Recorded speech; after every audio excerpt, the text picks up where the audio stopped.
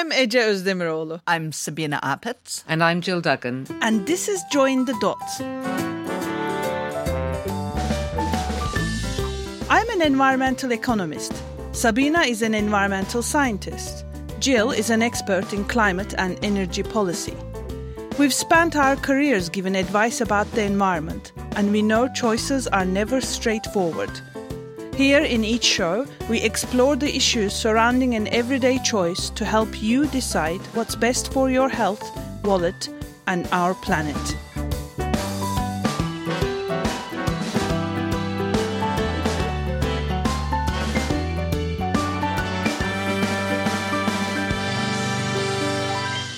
Hello, and welcome to an update on COVID-19 and sustainable PPE.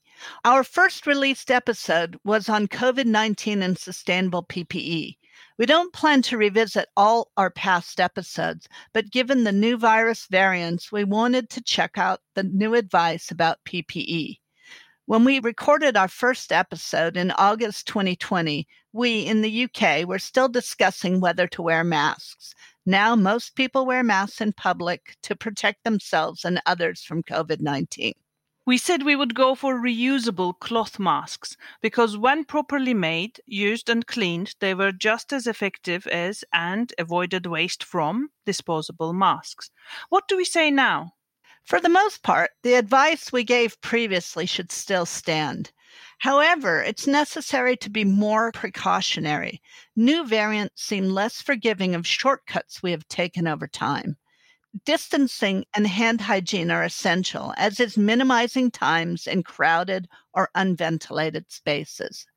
Double masking, multiple layers, filters, and N95 masks are all precautionary approaches, but mask quality and fit are more important than ever.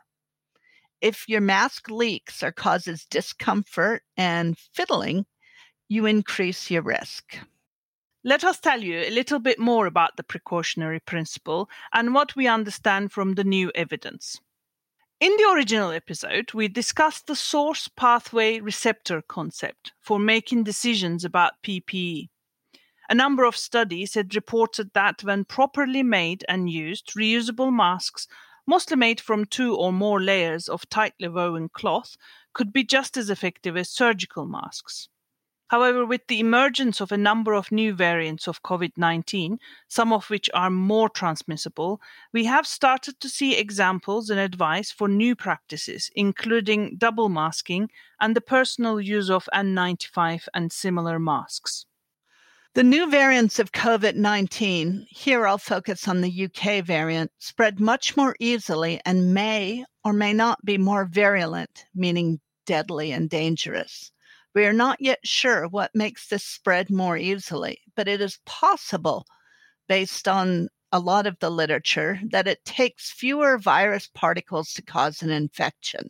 Thus, it may be that it's more easily transmitted in finer droplets or even in very fine aerosols, or that surface contamination could be more important, or both. In situations where we don't really know what is causing a risk, but hazards are high, we apply the precautionary principle. This thinking says that when there are threats of serious or irreversible damage, lack of full scientific certainty should not be used as a reason for postponing measures to prevent harm. As a result, all potential risk pathways should be addressed more aggressively, whether legally mandated or not. In the case of COVID-19, this means observing at least 2 meters distance, effective face coverings, ventilation, and hand hygiene, being more careful about exposure routes. So are the masks recommended before still sufficient?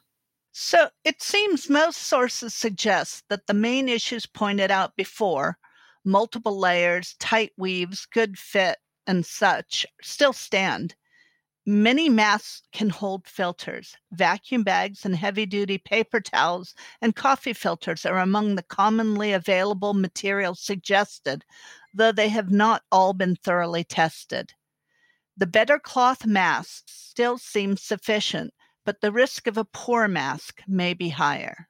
Thus, to be precautionary, double masking is being increasingly recommended by some.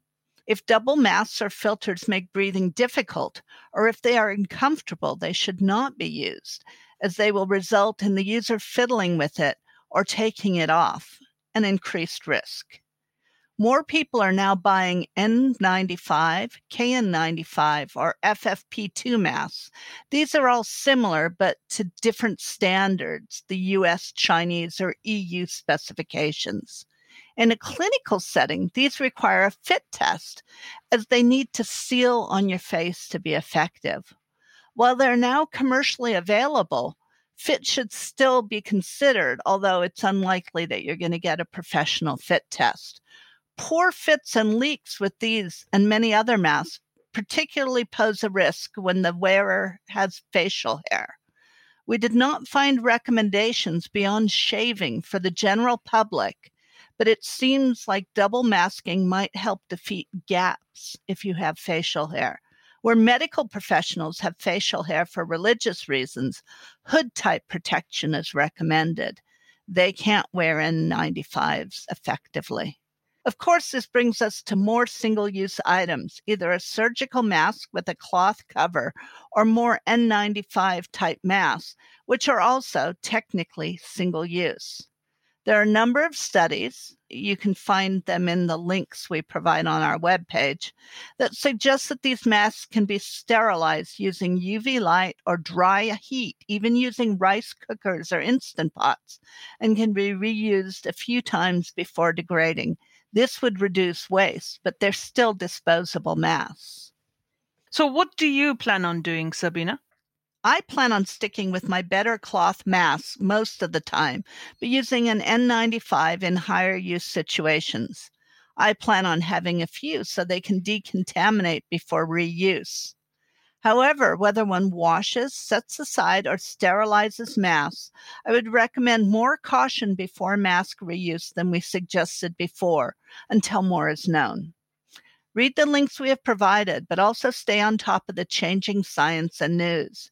Even if you feel that you are low risk from COVID-19, every case poses a risk of mutation and new variants, so the more careful we are, the more likely we are to be back to normal more quickly. Keep well and stay safe, everyone. Keep well and stay safe. And for more information, visit our website. Thanks for listening. And thanks to the rest of the team, Tara Uyghur on podcast production and Neil McEwen on sound and music. If you enjoyed this, look out for our upcoming episodes and all other info on our website jointhedotspodcast.com.